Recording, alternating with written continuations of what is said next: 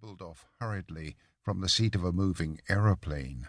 There are, it may be added, several stains, both on the last page and on the outside cover, which have been pronounced by the Home Office experts to be blood, probably human and certainly mammalian. The fact that something closely resembling the organism of malaria was discovered in this blood, and that Joyce Armstrong is known to have suffered from intermittent fever, is a remarkable example of the new weapons which modern science has placed in the hands of our detectives. And now a word as to the personality of the author of this epoch-making statement.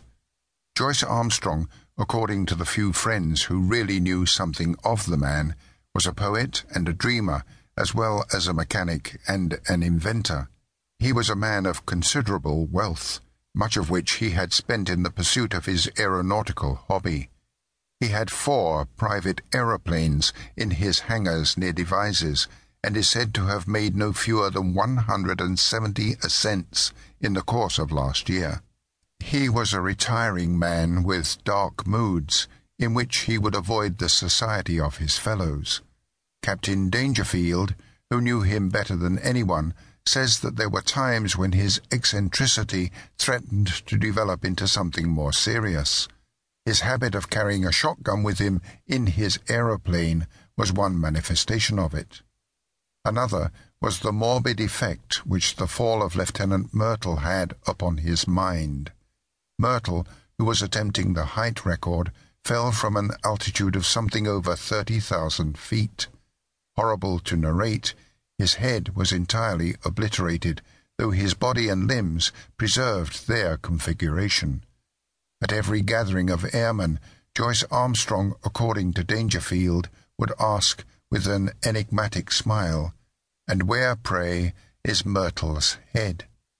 On another occasion, after dinner at the mess of the flying school on Salisbury Plain, he started a debate as to what will be the most permanent danger which airmen will have to encounter.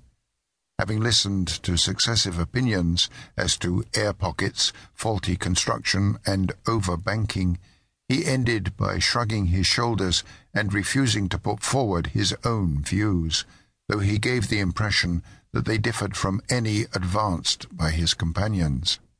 It is worth remarking that after his own complete disappearance, it was found that his private affairs were arranged with a precision which may show that he had a strong premonition of disaster. With these essential explanations, I will now give the narrative exactly as it stands, beginning at page 3 of the blood-soaked notebook. Nevertheless, when I dined at Rheims with Caselli and Gustave Raymond, I found that neither of them was aware of any particular danger in the higher layers of the atmosphere.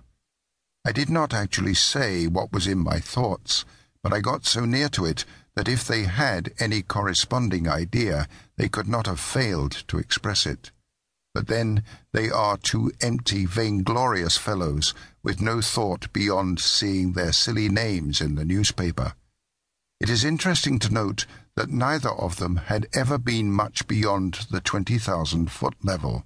Of course, men have been higher than this, both in balloons and in the ascent of mountains. It must be well above that point that the aeroplane enters the danger zone, always presuming that my premonitions are correct. Aeroplaning has been with us now for more than 20 years, and one might well ask, why should this peril be only revealing itself in our day? The answer is obvious. In the old days of weak engines, when 100 horsepower gnome or green was considered ample for every need, the flights were very restricted. Now that 300 horsepower is the rule rather than the exception, visits to the upper layers have become easier and more common. Some of us can remember how, in our youth, Garros made a worldwide reputation by attaining 19,000 feet, and it was considered a remarkable achievement to fly over the Alps. Our standard now has been immeasurably raised, and there are 20 high flights for one in former years. Many of them have been undertaken with impunity. The 30,000